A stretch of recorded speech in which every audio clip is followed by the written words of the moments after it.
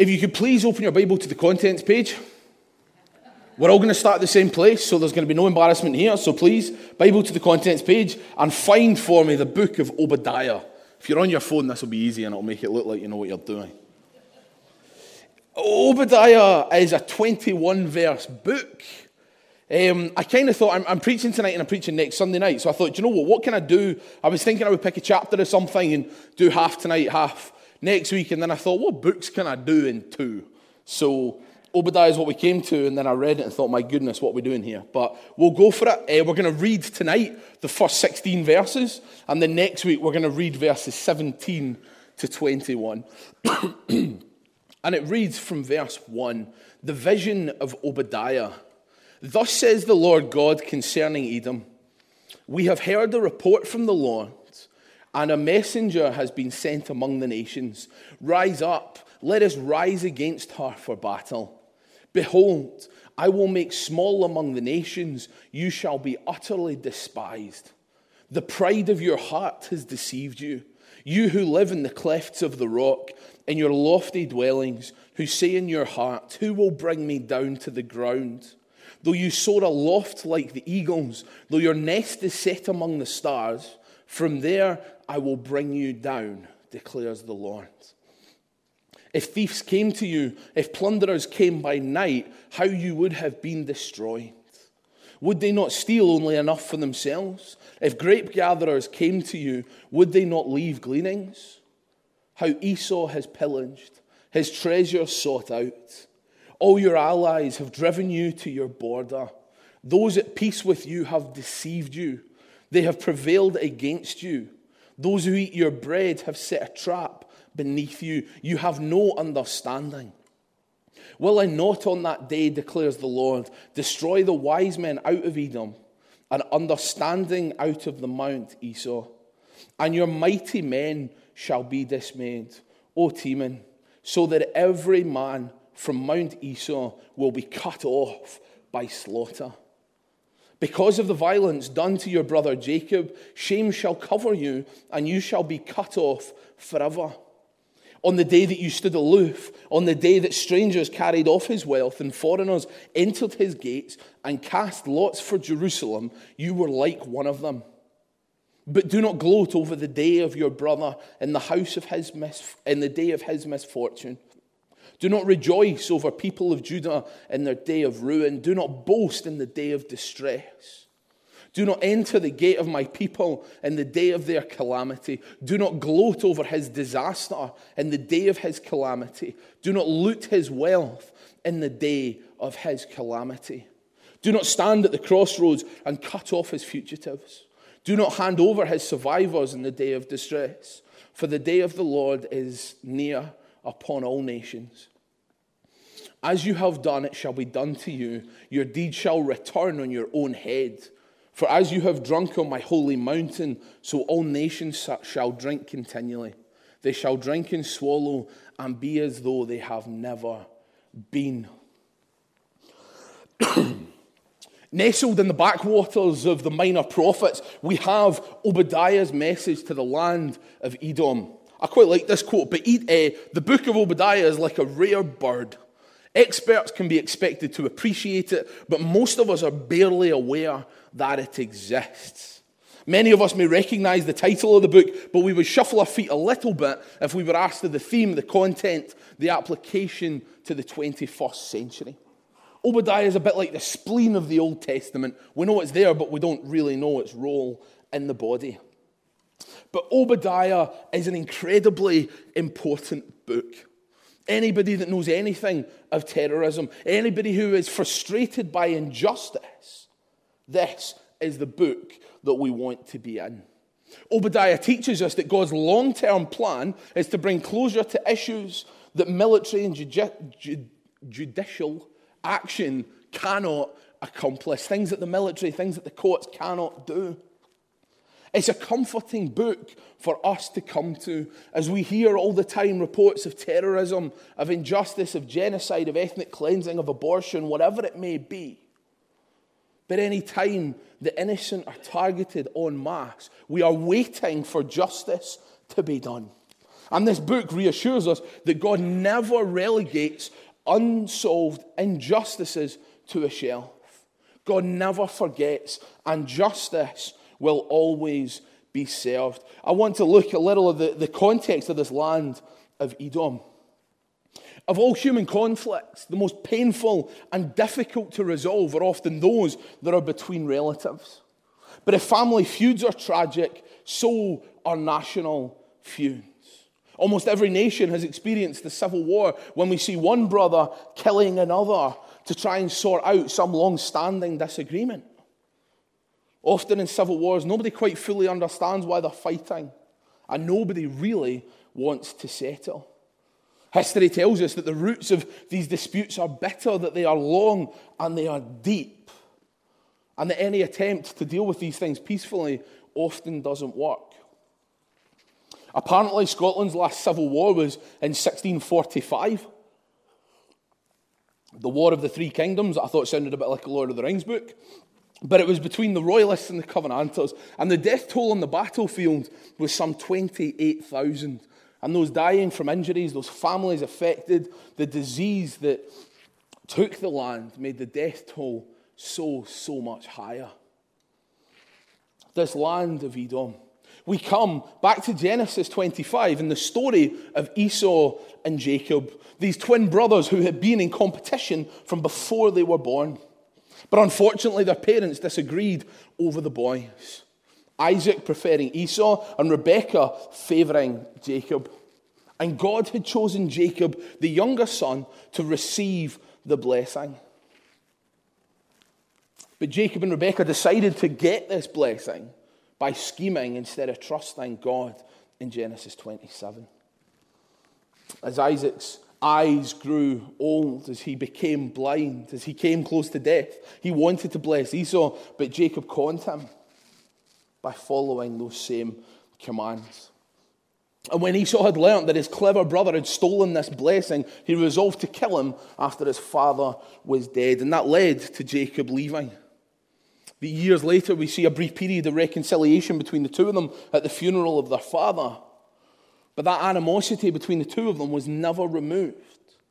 And from there, Esau established this nation of Edom.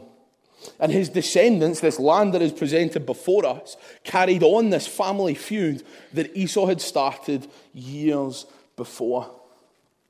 The law of Moses commanded the Jews to treat the Edomites like brothers. In Deuteronomy 23, it says, "You shall not abhor the Edomite, for he is your brother. You shall not abhor an Egyptian, because you were a sojourner in his land." But in spite of this, Ezekiel 35 tells us the Edomites cherished perpetual enmity against Israel. And they used every opportunity to display it. And what Obadiah sets out here for us is basically the claim against them. Everything that they have done wrong and what they will face because of what they have done wrong.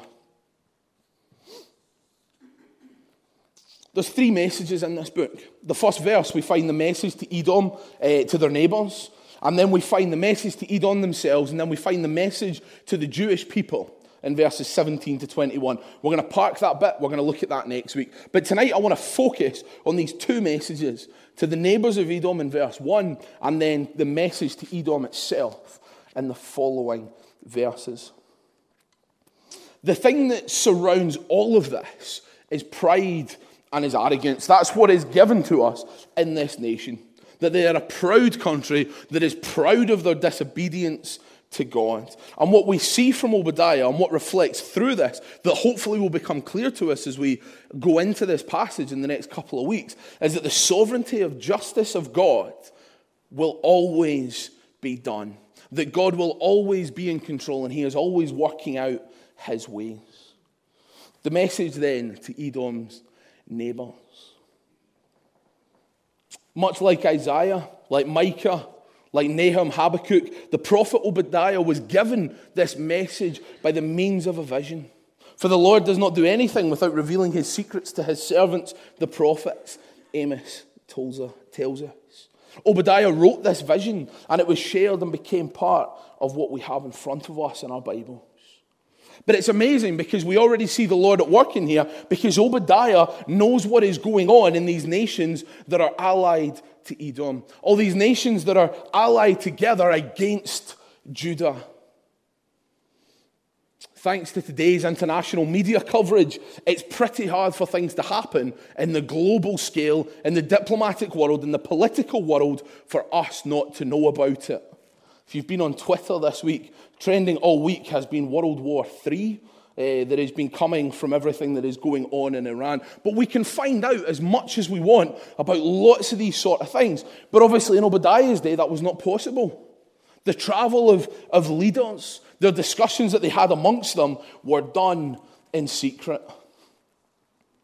But God told his servant Obadiah that an ambassador from another nation, from an allied nation of Edom, was visiting the other nations to convince the leaders to join forces and attack Edom.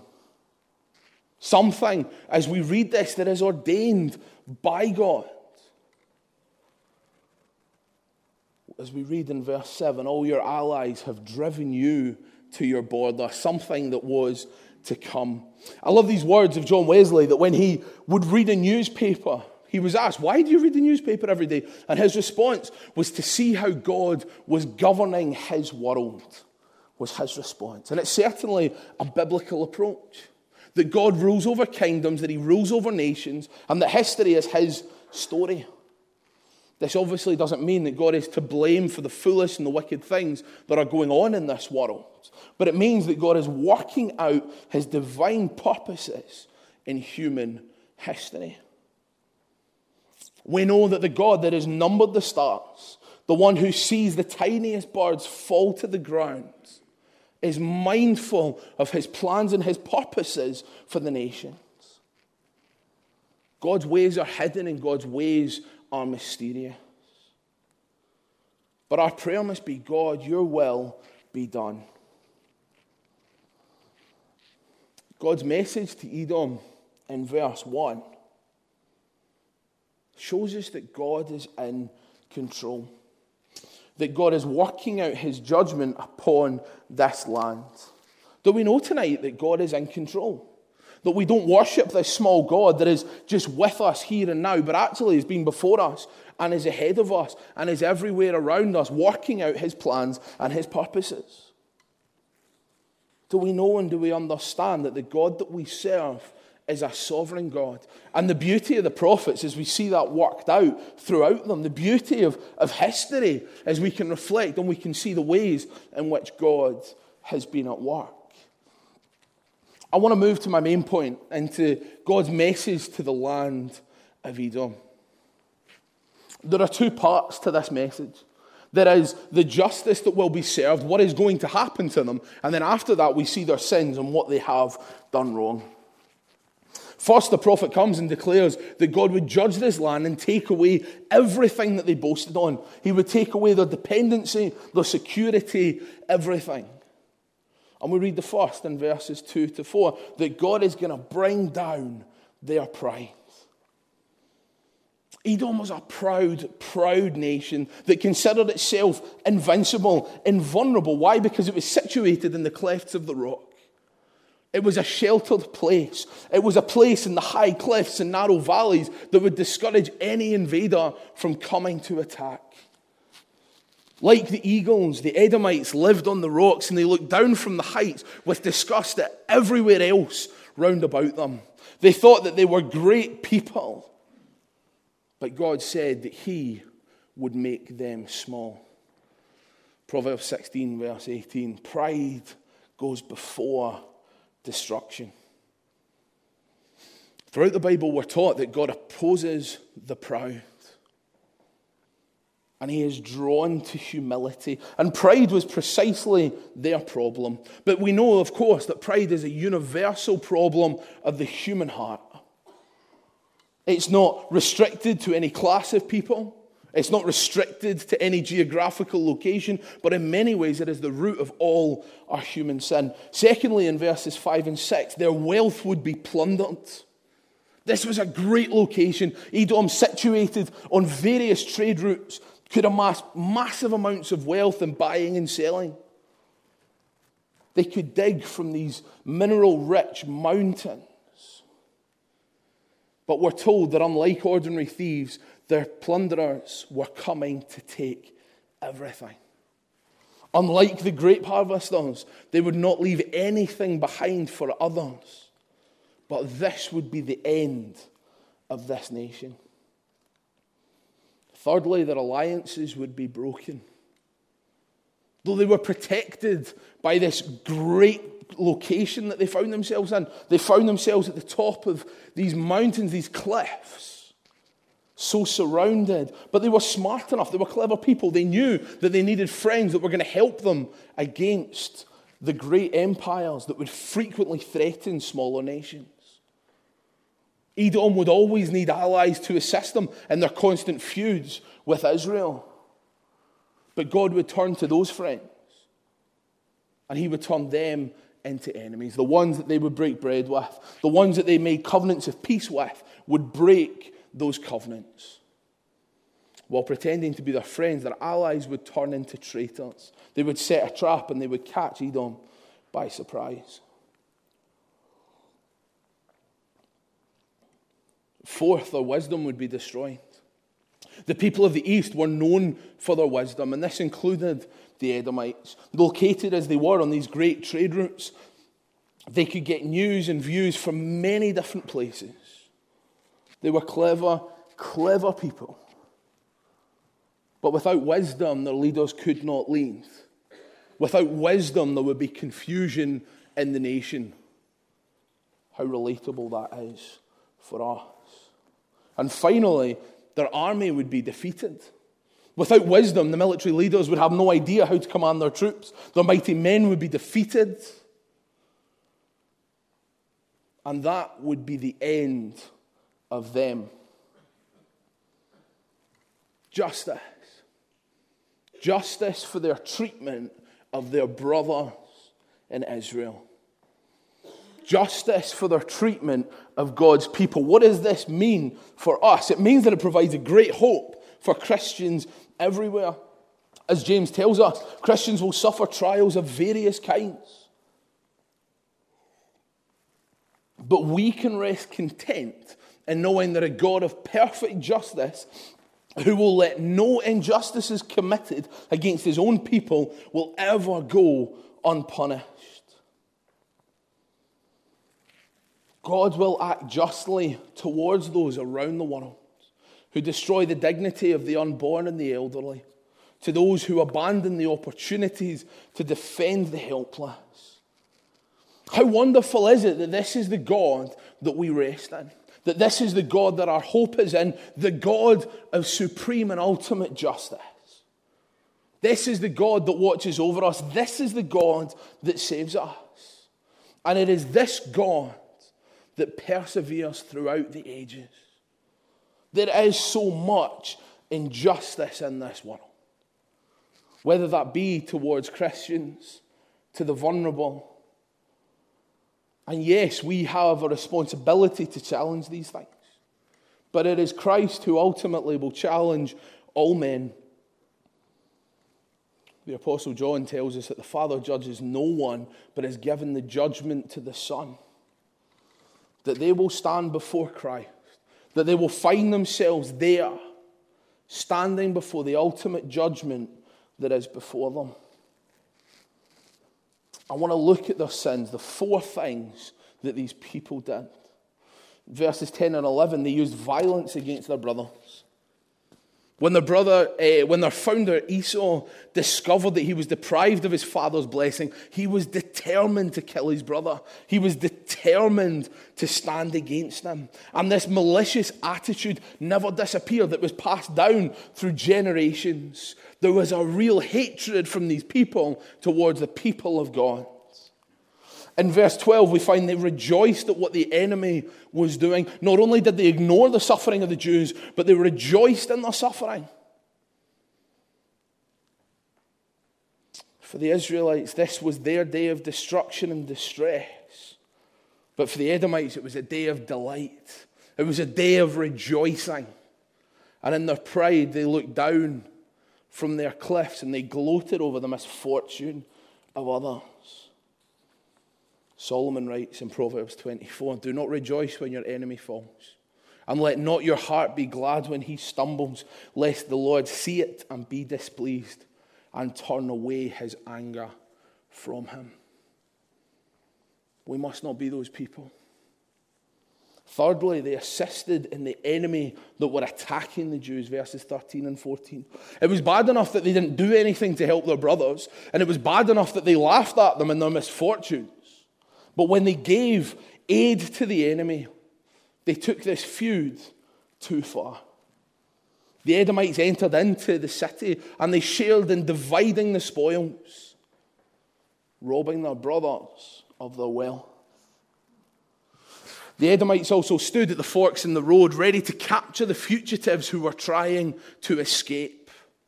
And they turned them over to the enemy to be imprisoned or killed. This is building the picture for us that the Edomites were not good people. And lastly, they ignored the impending wrath of God, the worst of them all. Verse 15, for the day of the Lord is near upon all the nations. And that includes this land.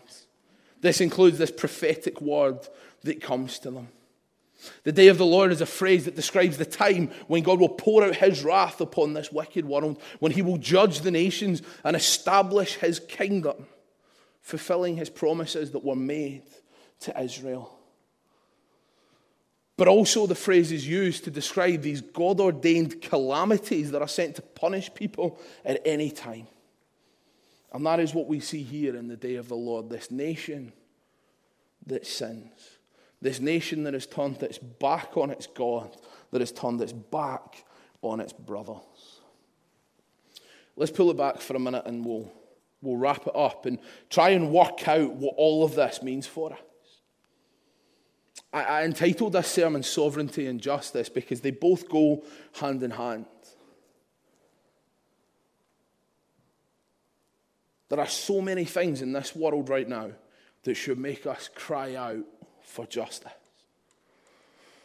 But God will bring closure and God will bring comfort in his own time. That is the central message of the book of Obadiah. God cares for the innocent and God will bring justice. And we can't look at this, we can't go into this without looking at the current biggest injustice against the vulnerable. And the largest target en masse that we see of innocent lives is the genocide of our unborn babies. On the 31st of December 2018, there were some 42 million abortions performed in the course of the year around the world. 115,000 a day. In the last 9 years, almost 2.5% of the Scottish population. Cancer, smoking, HIV and AIDS kill 15 million people compared to the 42. In 2018, 23% of all pregnancies ended in abortion. But do you know what? There will be justice for the unborn. There is a God that cares deeply for them. There is a God that cares deeply for his people and a God that cares deeply for the innocent. Our charge is to be a people that cry out for justice. That cry out for justice in evil systems. That cry out for justice as we look around us and see such awful, awful things. I can't help but think on the flip side of this, the wonder of that place of Nineveh. Once Jonah took his half-hearted message, this wicked, wicked place, this place that was against God, a place full of darkness that grieved him. And in this half-hearted call from Jonah, in a few days you will be wiped out. A whole city repented. A whole city from the king to the beggars fasted. They sacrificed and they repented. And what did God do? God forgave them. What a glorious story that transformation is possible. And God continually says to Edom as he does, don't do it, don't do it, don't do it, don't go there, don't persecute my people, don't turn away from me. Don't help their enemies, don't rejoice in people in their suffering.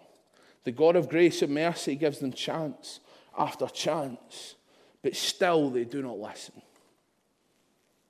Still they do not listen to God.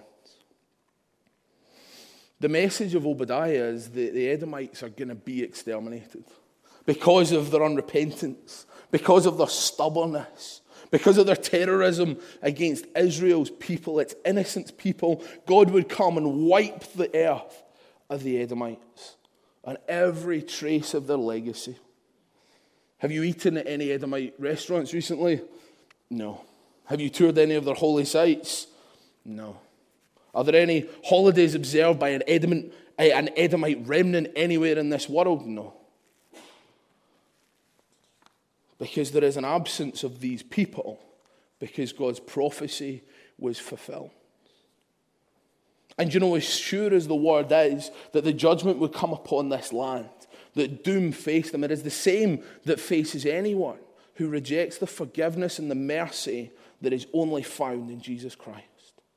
It is the same Bible that predicts this devastation of this land, that says those that reject Christ and his forgiveness, those that reject all that he has given us,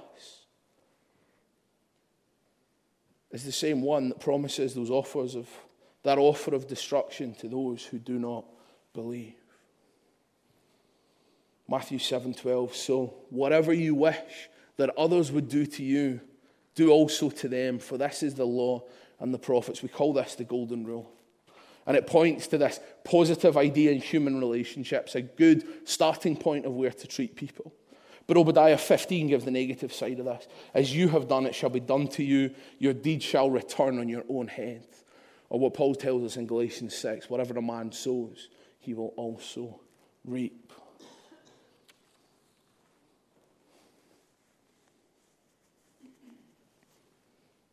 This is the God of justice. This story is one of a God that is faithful to his people, to his nation, to a people that were not faithful to him. This is the news that comes in this book of Obadiah. And there is a severe and there is a sober caution to all who oppose the people of God. But yet it brings great hope to the people of God as we experience afflictions, as we experience trials, as we experience difficulties around this world. That whatever is done to us for the gospel will one day be repaid by God himself. Our hope is found in Christ. And our hope is found in Christ alone, now and forever. Let's pray. Our God, we thank you that you are the one true judge. We thank you that we can rest in knowing that you will bring justice for the injustices that break our hearts, for the injustices that sadden us, for the injustices that seem so, so wrong. Would we know that you will bring your righteous justice?